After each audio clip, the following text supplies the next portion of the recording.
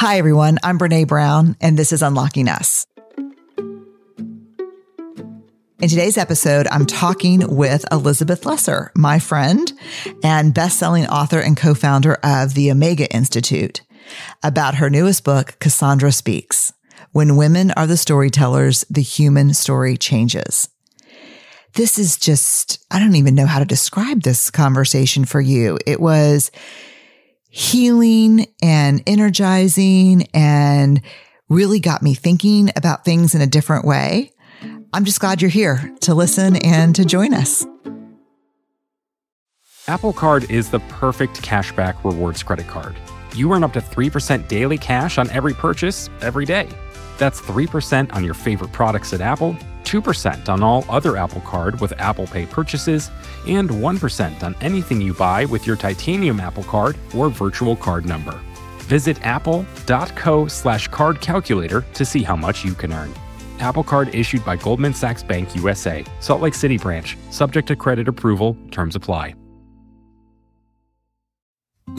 Support for this show comes from Sylvan Learning. When children love learning, they can tackle any challenge life throws at them. Sylvan's Insight Assessment can help you determine if your child is ready for what's ahead. It can also identify gaps in learning and point out areas that could be of concern for your child so they can tackle what's to come. And right now, it's the best price of the year at $29. Go to sylvan29.com to learn more and get your child's assessment for only $29.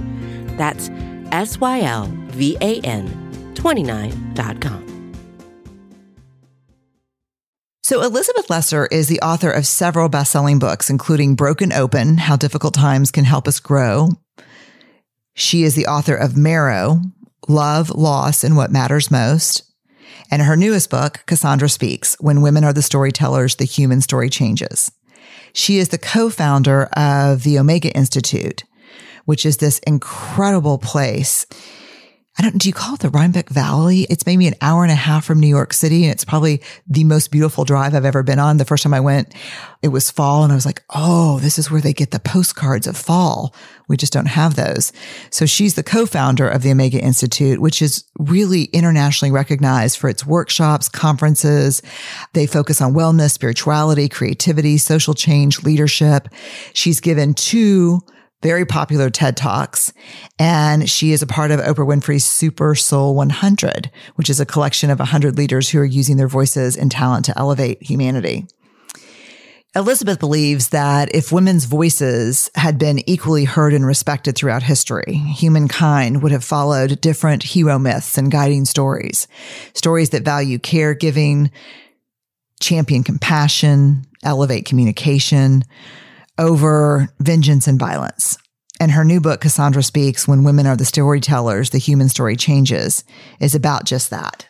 Let's welcome Elizabeth. I'm just going to jump right in and say how happy I am actually just to see your face. Y'all are listening to us. I'm with Elizabeth Lesser, my friend, but we're looking at each other right now over Zoom as we record this, and I'm just happy to see your face. Yeah, I'm happy to see yours. It's been a while. How are you?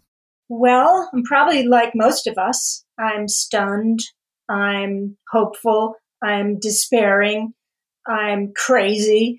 I'm sane. I'm excited. I'm scared. It's just such a time. So many pandemics at once. And at the same time, I have a book coming out, and it's both a diversion and I'm trying to figure out its place in the world. So it's a very intense time for me. The good thing is that it is for all of us. So I feel like part of a community of freaking out people. Let me just say this for everyone listening. If you know Elizabeth Lesser and her work, you're welcome. If you don't know Elizabeth Lesser and her work, you're welcome. So when I told a couple of people that I was going to talk to you about your new book, Cassandra Speaks, it was interesting that everybody I mentioned it to said, oh, she's one of my spiritual teachers. Do you get that a lot? Well, I do get that a lot, but I consider myself a seeker. I am a seeker, and I have many fellow seekers on the path with me. And if I'm a tiny way ahead of them, I'll lend a hand. So for me, I met you through Broken Open, which broke me open. Because Broken Open is not a beautiful title. It's like a Surgeon General's warning to me for that book.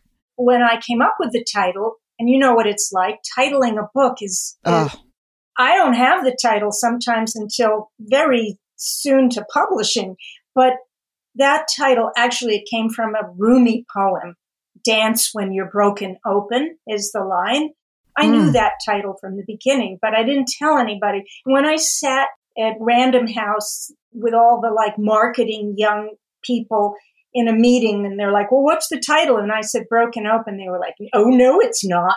Like, that is a scary title. That's a sad title. How about The Light at the End of the Tunnel or The Journey through the Darkness? I'm like, no, actually, this is about being broken and then the light coming through the cracks. But first, the breaking. You got to do the breaking first. Then the light comes in. So I held firm for that title. God, I love it. Give me the couple sentence, what that book is and what it's meant to you looking back. Well, I was listening to one of your podcasts recently. You talked about the day 2, being in the messy middle and letting yourself, even though you don't want to, even though you want to escape it, just like keeping yourself in it and asking, what have you come to teach me? Day 2. I don't know if that's how you would say it, but that to me is what Broken Open is all about. I call it the Phoenix process, where you know something in your life needs to burn. You know that unless you let go of the old, you can't go into the new. And sometimes it's a divorce, and sometimes it's an illness, and sometimes it's a child going off to school. Sometimes it's a pandemic. Sometimes it's an entire social justice movement. But it's when things break down and you ask, what can I learn? Not whose fault is it, but what can I learn? And then you do the work and then are reborn. That's what Broken Open means to me. That's what the book's about. Okay, we're 5 minutes in. I've got goosebumps from head to toe. Okay. I voted in high school least likely to tell people to get a cup of warm tea and listen, but get a cup of warm tea and listen. Okay, take us to Marrow. Oh. Marrow was my third book. So sometimes I think I wrote that book too fast, Brené. You know, how like sometimes a book takes years and sometimes a book just happens. This book just happened because I was my little sister's bone marrow donor. My little sister had cancer. She got over it. She lived for 7 years and then suddenly it came back and it's a blood cancer. And if you know anything about leukemia or lymphoma, if you need a bone marrow transplant, it means you're about to die. So she was about to die, and siblings are the ones who are most likely to match. You got to match your DNA markers, and the closer the match, the more likely it'll work.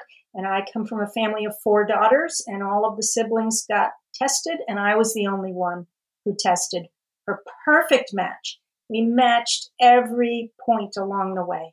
So being the kind of self-reflective, psychologically therapized, spiritual lady that I am, I had this idea because I read about how if we went through with this, there was a chance that she would reject my bone marrow or my bone marrow might attack her. It's called reject and attack in medicine.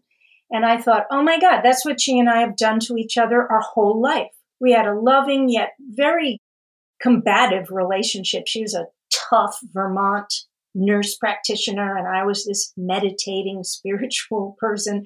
And she thought I was just like ridiculous. And I always wanted her to like me and value me. And we had a lot of back and forth. So I thought, hey, if we clean up our relationship and stop attacking each other, maybe once my bone marrow gets into her, it won't attack and she'll live. And so we went through a lot of therapy together, something she never would have done before. And it was amazing. We got down to the marrow. I called it our soul marrow transplant. Our relationship. We both learned so much about ourselves. And then she lived for a year. She lived for a good, wonderful year. She called it the best year of her life. And then the cancer came back and she died. So the book is about the transplant, the soul marrow transplant, and her death. God, it was just, sometimes books feel like too generous of a gift. Like you don't know what to do with them as a reader. And that just felt like such a generous gift to us. So thank you for that. And tell me why, I'm curious, why Too Fast? I was so in it still. I started writing it while she was sick because she had been writing some things and she wanted to write with me. So we started writing it together, and there are a lot of her words in the book about her experience. And so I had not really processed a lot of it. So it's a pretty raw book because I was writing it as we were going through it. Now, maybe that's great. And I think I would write it a little differently now, but whatever. Books are their own people.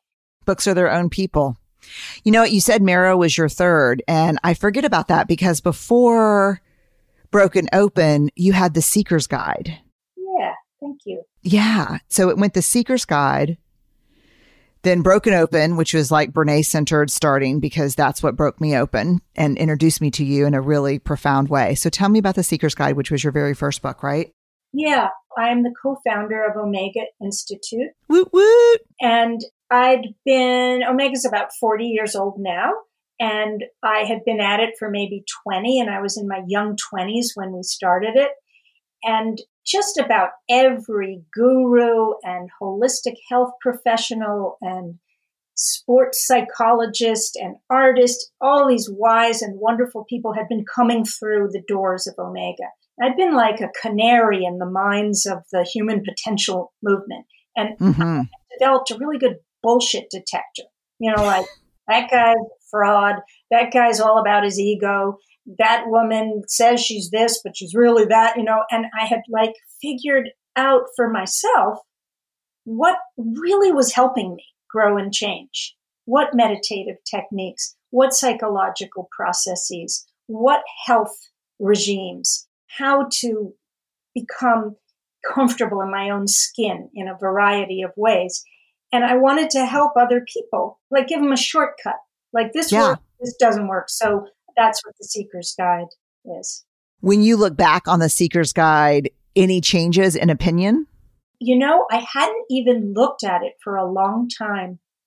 I talk about the history of psychology and the self-help movement and the quote unquote new age. I wanted to give some sort of clout to it, to this burgeoning self-reflective work that was happening in America, especially the East coming to the West. And I hadn't looked at it in years. It's about a 20-year-old book. I went back and I was like, wow, I really did some very cool research for this book. I completely forgot how William James started American psychology. And so I don't think I would change much about it. No. That's amazing because it did what it was supposed to do then. Yeah. Before we go into Cassandra Speaks, I really do want to lay this foundation. Describe the Omega Institute to people. Well, what I'm going to be describing now, I pray, is going to still be something because we've been in lockdown all year. Right. And we have lost all of our income, and like so many nonprofit, educational, or organizations, or restaurants, or art colonies, or whatever, we are hanging on by a thread.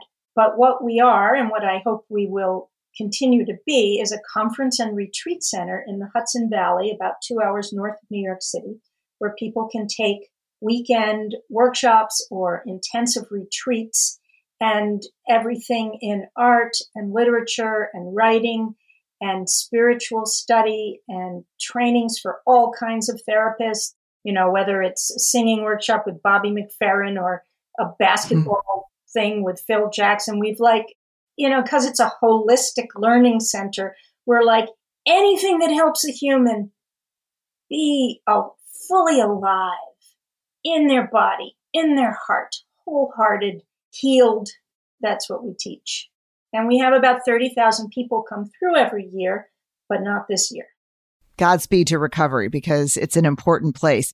I've had some of the hardest learnings and some of the best learnings and probably the most beautiful sky I've seen in my life. Actually, before we start that, tell me the premise of Cassandra Speaks. I divide the book into 3 parts. The first is called Origin Stories, because I believe that stories is how humans learn. They stick to us. They stick to us longer than nations live. The stories stick to us. And Yes. our origin stories, whether it's the story of Eve, born second, first to sin, the story of Pandora, first to sin in Greek, or Cassandra, who knew the truth but was doubted. She spoke the truth. She warned the truth, but no one believed her. She was called a hysteric.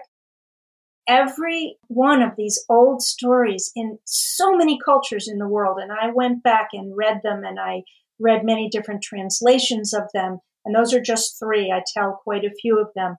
They paint a picture of women as someone not to be trusted, as second born, first to sin, not just not to be trusted, but the cause of sin in the world. And these are stories. They're not real. They were told. They were made up by people. And if we want to change now, we have to know those stories. Like, I've been comparing it after the book came out to the Black Lives Matter movement, because America is based on a story of white supremacy. And unless we know that story, I mean, how could we have enslaved people without a story being deep in our DNA that white people are better than Black people? You could not do it. We need to own that story and feel discomfort about that story and take it in. And then we can write, as you say, a brave new ending. So if we don't really own these stories about women and know them, we can't write the brave new ending that the world needs now. So that's the premise of the first part of the book. And then I talk about power a lot. And then the third part, I give tools for women, both strengthening our backbone, but keeping our vulnerability intact. I love it. So the book, and I love the subtitle, so good. The book is Cassandra Speaks. The subtitle is When Women Are the Storytellers, the Human Story Changes.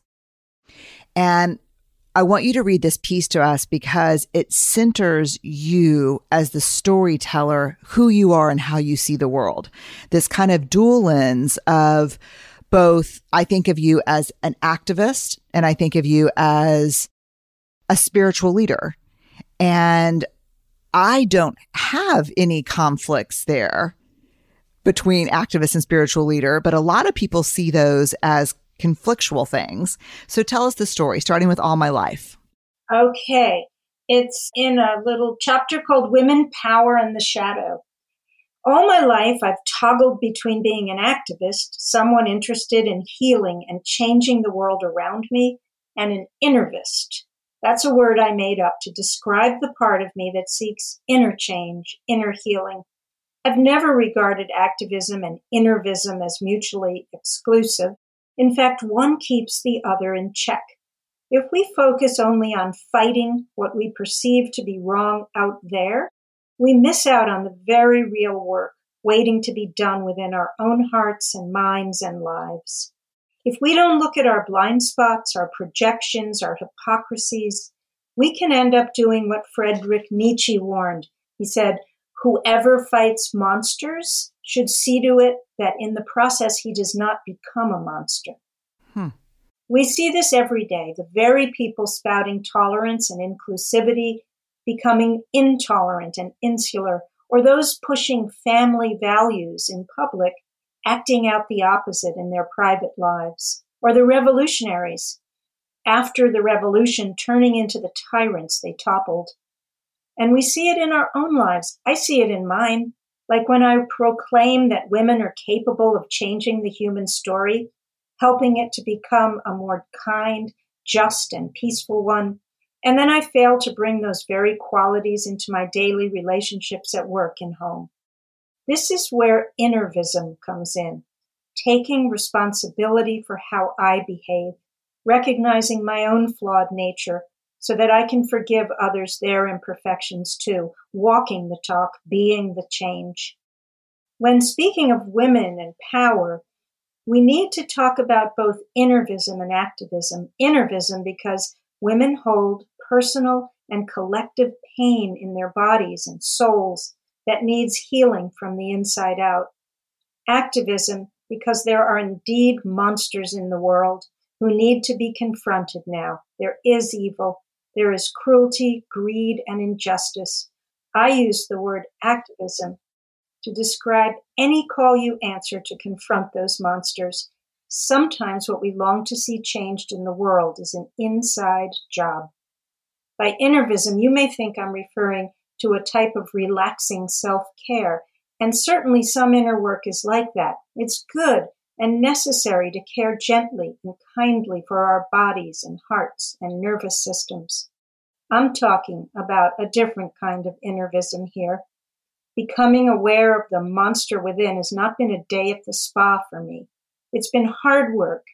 The Swiss psychologist C.G. Jung used the term shadow work to describe this kind of innervism. Man. Okay, let me just read this part here, because sometimes the very evils that we want to fight in the world, the broken behaviors we blame on others, are also alive in us and in need of our attention or kindness or understanding, our healing.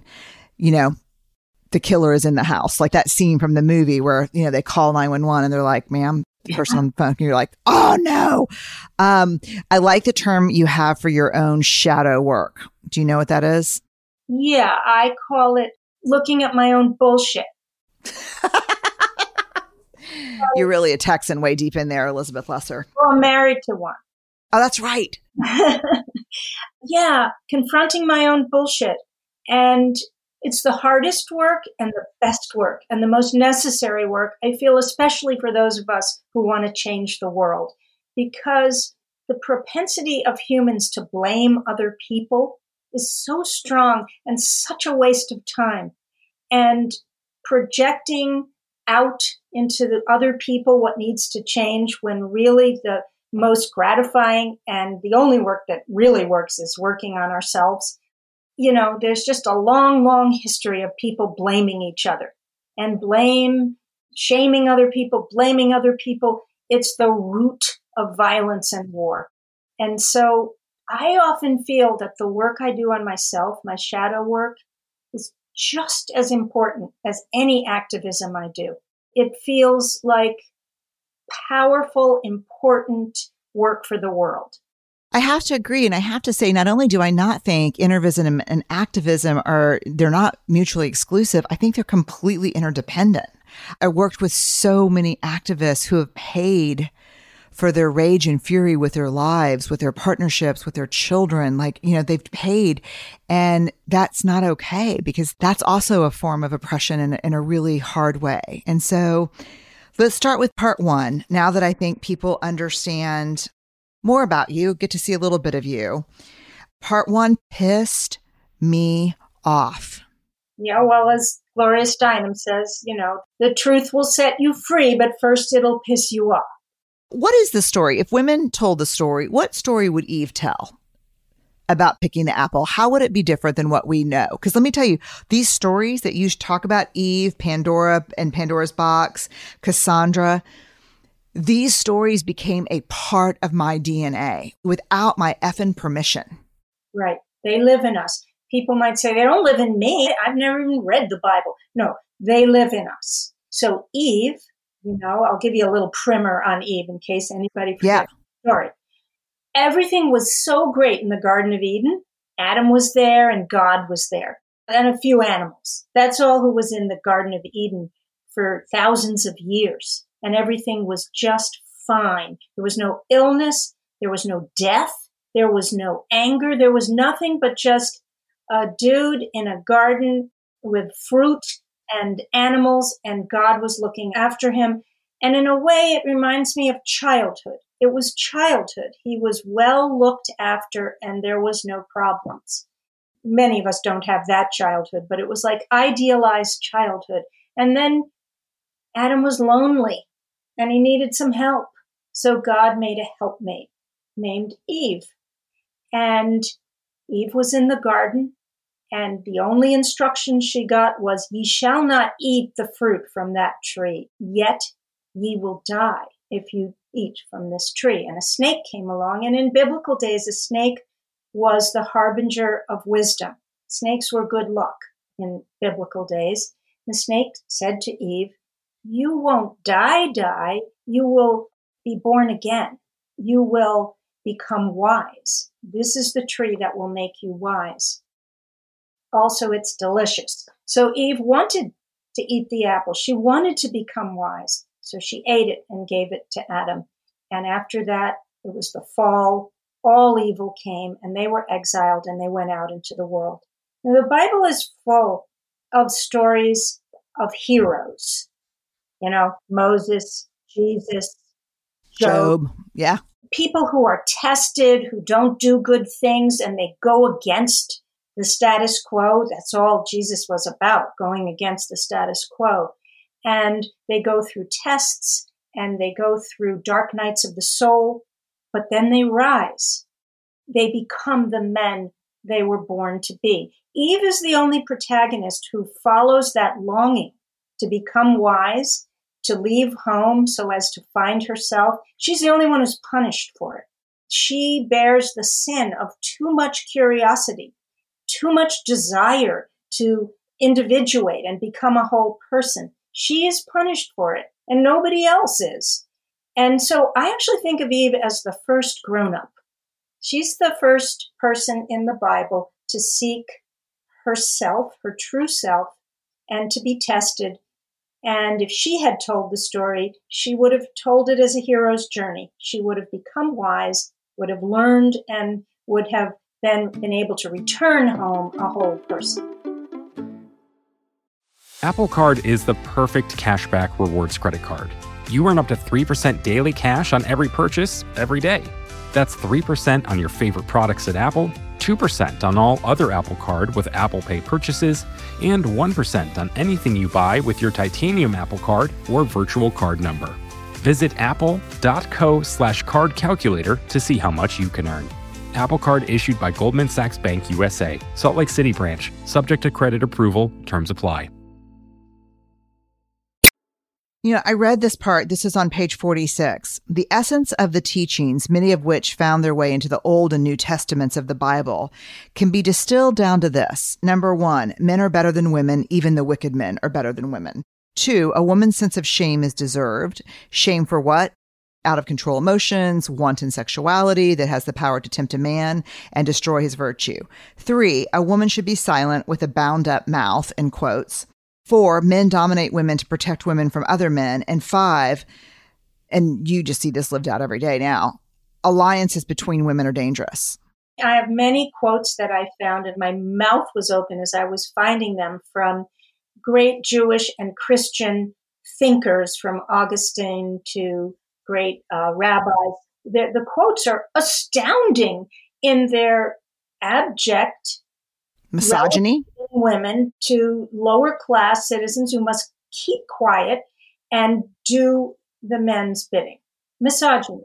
And I have to say that I am if you could see right now, like I have a whole, statues and gods and, like I'm a believer. I'm a proud Episcopalian, which is code word for like believer with some caveats and open to other ideas. But like these people that you quote here, I read their stuff. And when I saw like Martin Luther, quote, "If women become tired or even die, that does not matter. Let them die in childbirth. That is why they're there." St. Thomas Aquinas, as regards the individual nature, woman is defective and misbegotten. For the active force in the male seed tends to the production of a perfect likeness in the masculine sex, while the production of woman comes from a defect in the active force. And then you wonder why women have so much shame about our bodies, our emotions, our desires, our dreams. And that doesn't mean that Thomas Aquinas and all the great Christian mystics, who I love too, I love them. That was my entree into spirituality. That doesn't mean everything they said was wrong and bad. But no. I'm fine to cherry pick the beauty from the great world religion. Me too. And I do it. But it's good to know because it helps you think it's not just yourself. It's not just you who either from your childhood or just your makeup that is carting around this wagon of shame. It has been with us from the beginning. Tell me about Cassandra. Well, Cassandra was, first of all, she was made up. All these people were made up, okay? They weren't real people. It's a good thing to remember. Some men told some stories, and they've become real. But Cassandra was the most beautiful princess of Troy, and Troy was the enemy of Greece. And you know about the Trojan War and Odyssey and Odysseus. And Cassandra was King Priam's daughter, and everyone was after her. Zeus, king of the gods, Apollo, his son, mortal men, everyone wanted her to be their wife. Was she a god, a demigod? Was not a demigod or a god. She was a mortal princess, King Priam of Troy. And so Apollo was the one who wooed her with the gift she really wanted. He said, you will be clairvoyant. You will know the future. You will be able to tell the future. And she wanted that. And so he neglected to say that should I give it to you, then you will have to have sex with me right now. And she took the gift. And then when he tried to have sex with her, she refused. And he was furious. And as the story goes, he spat a curse into her mouth. And the curse was, you'll still be clairvoyant, Cassandra, but no one will believe you. In fact, they'll think you're hysterical. They'll think you're making it up. This is the original gaslighting, is the story. Yeah, this is. And she did see everything. She saw the sacking of Troy, the death of all of her brothers, the end of the reign of her father. She saw everything, and no one believed her. In fact, they thought she was crazy, and she went mad. And as I was writing the book, I didn't know I was going to call it Cassandra Speaks. But when I was writing the Cassandra story, it was when the trial of Dr. Larry Nassar was going on for the girls and women who had been sexually molested by him when they were gymnasts. Yes, the U.S. gymnastics, yeah. Yeah, many of these girls were Olympians. They had won Olympic gold medals. And some of them had been saying that he'd been molesting them for 20 years. This has been going on for 20 years. Hundreds of girls, in the guise of him giving medical treatment, he had been sexually abusing them. And they had told everyone. They told their parents. They had told the Olympic Committee. They'd told their coaches, their universities, and no one had believed them. And when I watched the televised trial with this awesome woman judge, Judge Aquilina, she actually changed trial law by allowing 120 of the girls to testify one after another over several days. And she made Dr. Nassar sit there and listen to their stories. And she said to them, I'm doing this because you've never been heard, you've never been seen, you've never been believed. And one person, me, I'm going to hear you now. And their testimony, you can watch it. They made a movie of it. Their testimony is unbelievable, and their courage. They were Cassandras. They told the truth, but they changed the ending. They wrote a brave new ending because they were listened to. And I thought, well, this is what we women have to do now. We have to believe that some of the things we've been told forever that are hysterical or too emotional or kind of like soft, you know, the soft things we want, like peace and communication and love, like, yeah, keep that like in the home or in the kindergarten school. But we have to now say, no, we know something. We know it in our bones, and we're going to use our voice to change the way power is used. God. The definition of power that I have always used in all my research and work is data driven. So all the data come up, and then does it fit the current definitions in the literature, or do I need to find something? And sometimes I have to find something because the definitions don't work. But to me, what our data was really aligned with was Martin Luther King's definition of power, which is just the ability to affect change with purpose.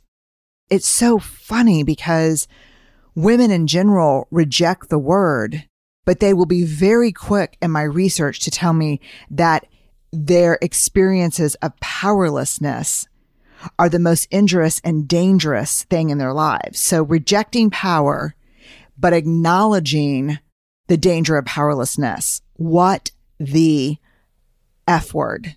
And you know what happens when you want something, but you don't go for it. Of course, women want power if all power means is the ability to affect change in your own life or in the world.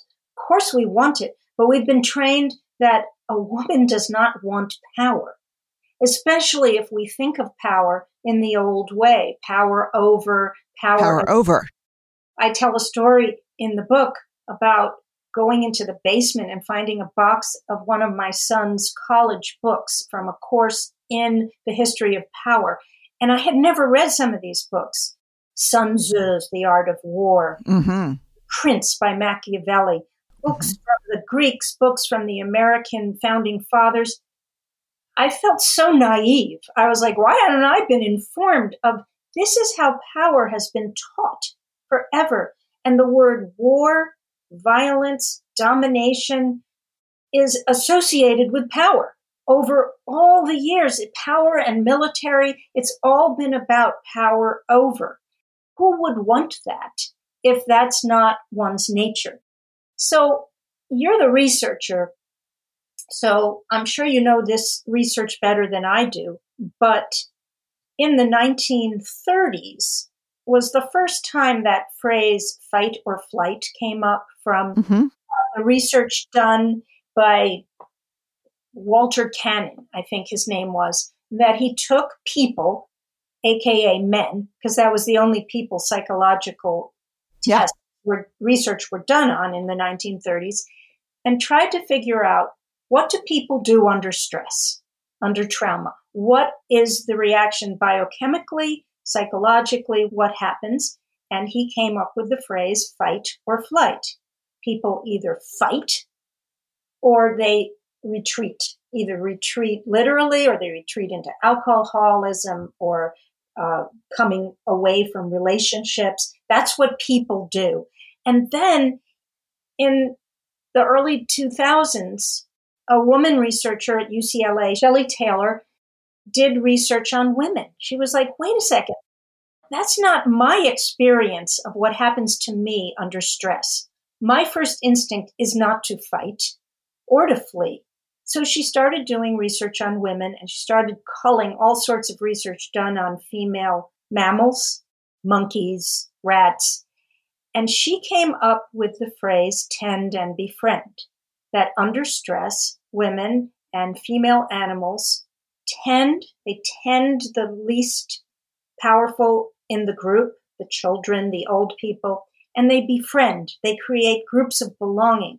Instead of lashing out and fighting, the instinct, biochemically, oxytocin, other hormones, is to befriend. Hey, can we wrap our arms around this and find some common ground and create a sense of belonging? So this goes back to all the old stories. The old stories, the hero journey stories, are ones of fight or flight. That's the only thing that happens. And that's the definition of power. You fight to get what you want, or you retreat and you let the victor take over. Well, I do believe that many women have more of an instinct to tend and befriend, and that I'm not just interested in women getting more power. What would the point of that be? The world's on fire. We have to change the way we do power. It reminds me very much of Audre Lorde's The Master's Tools Will Not Dismantle the Master's House, her paper on white feminism. And when these white feminist scholars became empowered and became power, they used the only form of power they knew, which was power over. And then feminism just became a failed male system anyway. Right. So that is not what I'm interested in. And it's kind of a tricky area because not all women identify with what I'm saying, that alive inside of us is the tend and befriend instinct. Mm-hmm. But I do think whether through nature or nurture. And I don't really care anymore why, because Yeah. what I care about is that there have been many studies that show a women's way of leading, which is different. Look at the women leaders in the world now who are dealing with COVID. I think that Oh, yeah, for sure. 5 most successful countries in slowing the growth of COVID-19 and having the least people die from it, they're women. And when they asked Jacinda Ardern, the Prime Minister of New Zealand, why? What did you do? She was just like, well, first of all, I spoke to the people as if they were my family. And it's just like, come on, let's take care of each other. She tended and befriended. She created a culture of belonging. Then also she said, I didn't know what I was doing. No one knew what they were doing. So I asked everybody. I didn't have the hubris to think I knew anything because no one knew anything. I asked every leader in every country. I asked so many different doctors and scientists, and I culled it all. I felt as a leader that was my role, not to be the one, but to take the many and create something that worked for everyone. And this is, I do believe, skills that us, women who are great multitaskers and have a history of caring for the least among us has to bring out of the family, out of the schoolroom, out of the nursing profession, and into the highest levels of leadership. I agree. And we need men with the same traits doing the same thing. So I love that you have old story power versus doing power differently. So old story power, strong, weak, hierarchical model, doing power differently, a partnership model. Old story, authoritarian, new story, interactive. Old story collaborates competitively, new story collaborates connectively. I mean, it's just values, individualism, fortitude, and action versus values, relationship, empathy, and communication. Huge one I see in organizations all the time. Old story power withholds praise and encouragement versus doing power differently, generous with praise and encouragement. And then I'm just thinking about what we're seeing right now in the US, dominates, interrupts, and overrides versus listens, processes, and includes. No names. We will not name names.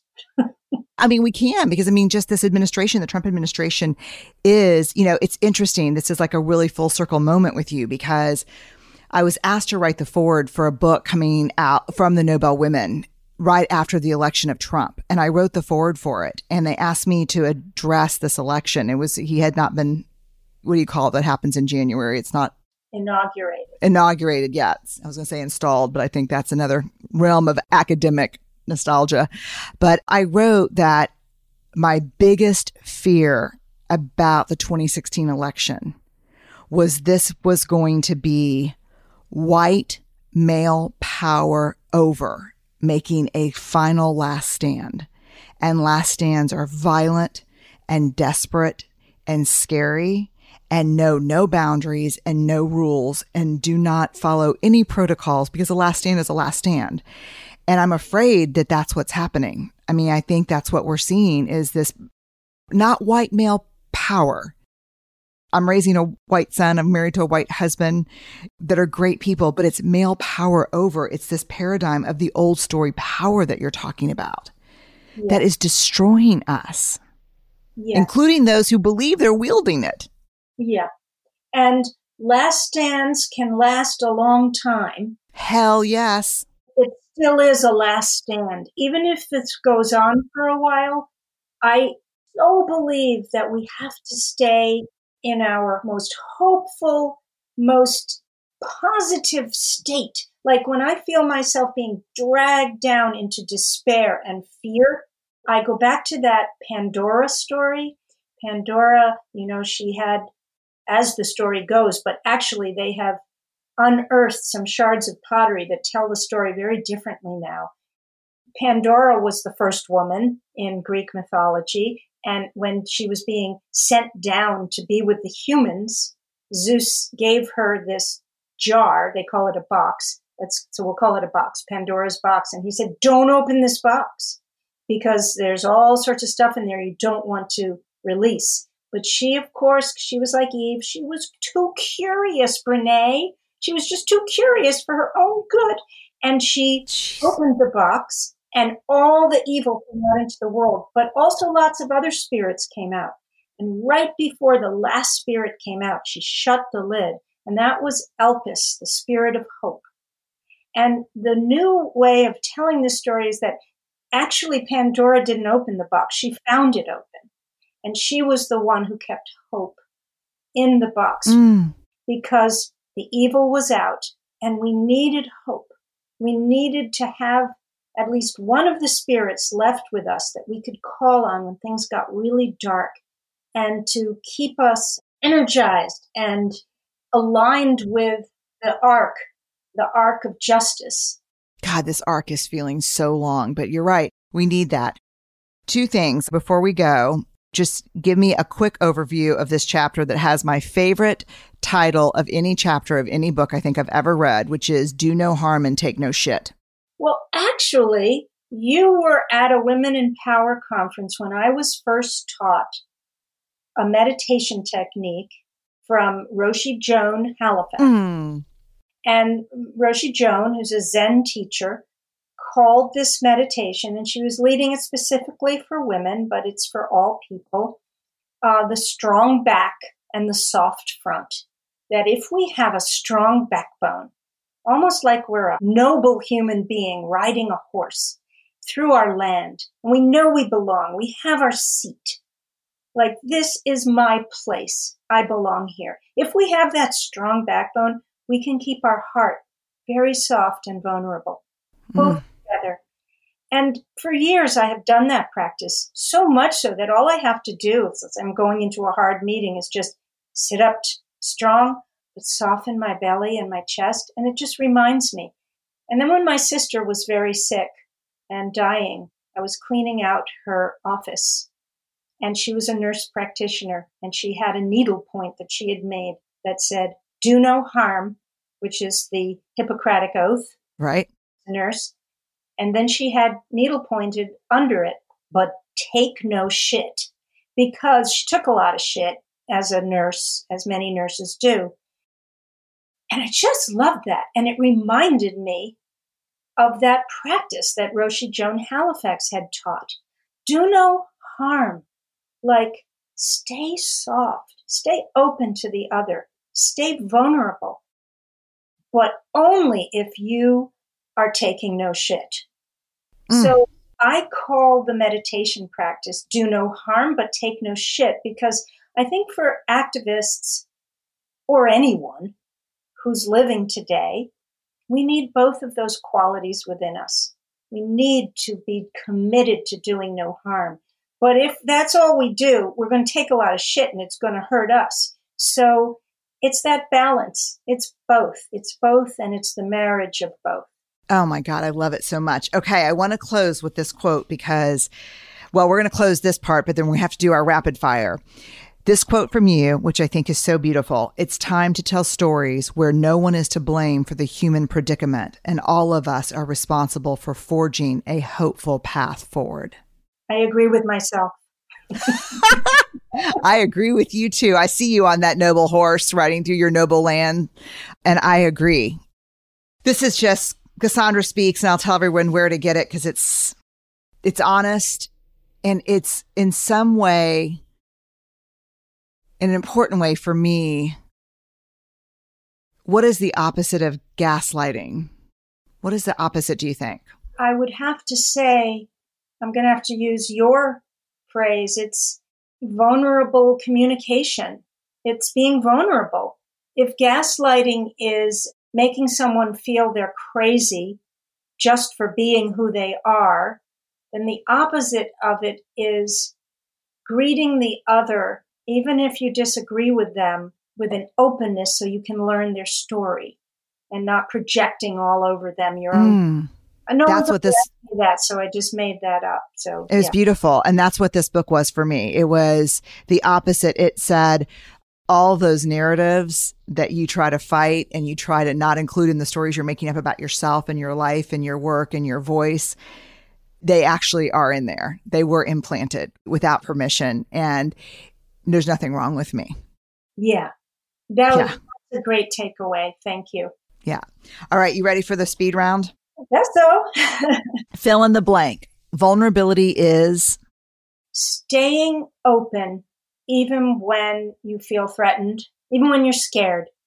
Staying open and having some kind of faith that it's safe.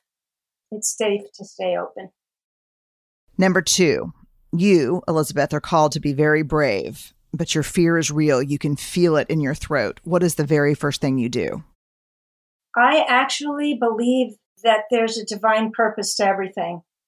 I believe that in a very real way. And so when I'm the most scared, I remember that there is a divine purpose at work. God, that's good. I'm going to try that. Number 3, what is something that people often get wrong about you? As you started saying, what do I feel about people thinking I'm a spiritual teacher? Mm-hmm. So if people think that, maybe they think a spiritual teacher has just glides through life on like a little woo-woo car. And I am a person and I suffer and I have problems and I've had children and I have grandchildren and a husband and I'm just so far from perfect. So that's, yeah. You can be pushed so far into the spiritual leader realm that it's dehumanizing. Yeah. You're not given the liberty of being human. Yeah, so I can see that. The last TV show that you binged and loved. Oh, man. I've been on a tear of watching Australian television shows. I'm telling you, they're great. They're comfort TV. They're absolute, they're like Dallas. Remember the Dallas? Oh, my God, yes. Totally like that. And I just finished binging, it's 7 years worth of Offspring, it's called. Oh, my God. It's so great. For some reason, I've just gotten into Australian television shows. It sounds great. I'm going to go check that out. Okay. One of your favorite movies. I can't ask favorite movie because it's too hard for people, but top 2, or just give me one of your top movies. Well, a classic movie favorite is To Kill a Mockingbird. That's a classic. But my favorite, more recent movie, no one I know liked it who saw it except me. Terrence Malick's Tree of Life. It is the weirdest, deepest movie. Please watch it and then tell me if you like it or hate it. Tree of Life. I'm just going to give every listener a little warning that I hear it's tough, right? Tough, but it's amazing. And Brad Pitt and Jessica Chastain are amazing in it. Okay. A concert you'll never forget. Well, I'm a Springsteen fan. I've gone to so many Bruce Springsteen concerts you wouldn't believe. And I sure hope we can do it again before either of us dies, me or Bruce. But his tour, the Rising Tour after 9/11, that was church. That was church. Favorite meal? Once someone had a dinner party and made pasta with lemon zest, butter, and caviar. It was erotic. Love it. Tell us what's on your nightstand. I'm reading Caste by Wilkerson, and it's such a hard read, and it's such a brilliant book. Yes. Brilliant. That's the only word you can use. It's just brilliant. A snapshot of an ordinary moment in your life that gives you real joy. Well, I have quite a few grandchildren. I have 3 sons and their kids, and 2 of them live next door to me. So it's sort of like a compound. So I do a lot of cooking for big family meals. And that's just the great, great joy of my life, cooking for these little kids. Last, tell me one thing you're deeply grateful for right now. Well, I'm looking outside at the changing leaves here in the Hudson Valley, and it's fall, and I'm grateful for nature, and that's why I'm devoted to protecting it. I love that. Okay, you gave us 7 songs that you would prefer not to live without. all the way Earth, Wind, and Fire Fantasy, all the way to Mozart's Requiem. What does this soundtrack say about you? What does this mini mixtape say about you? I think what it says is something that I learned from my friend Eve Ensler. I am an emotional creature, is what she says. And to say it with pride, I am an emotional creature, and I love music that makes me feel. I too am an emotional creature, and I say that with pride. And I too love your songs, and I love everything that makes us feel, because what would be the point if we didn't, right? Right. Ah, man, Elizabeth Lesser, you are a total badass. Thank you for joining us on Unlocking Us, and thank you for Cassandra Speaks. And one thing before, yes, once I said that to a friend of mine who's a Catholic nun, Joan Chittister. Oh, I love her. And we were on the phone, and she said, "No, don't say badass. I say you are leaven. I say you are leaven. You help people rise." I'm like, yeah, I'm going to say that. You are leaven. You are leaven. Brené, you are leaven. I was going to say, and you are 12, but that wouldn't be funny.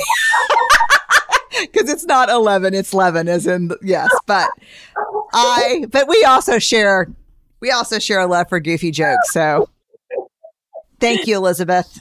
It's been such a pleasure. Thank you, Brené. Thank you for having me on.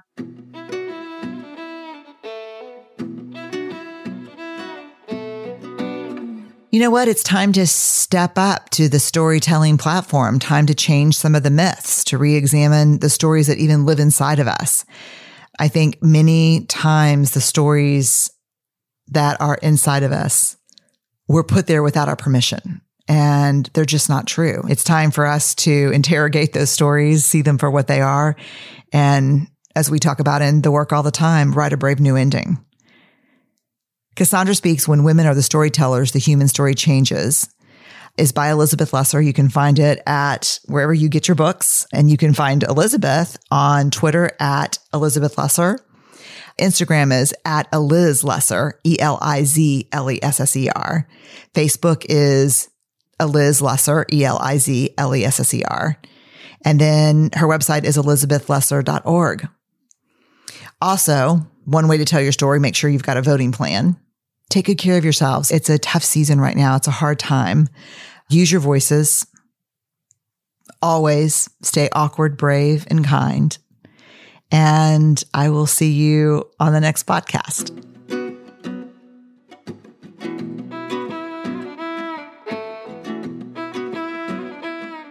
Unlocking Us is produced by Brené Brown Education and Research Group. The music is by Carrie Rodriguez and Gina Chavez. Get new episodes as soon as they're published by following Unlocking Us on your favorite podcast app. We are part of the Vox Media Podcast Network. Discover more award-winning shows at podcasts.voxmedia.com.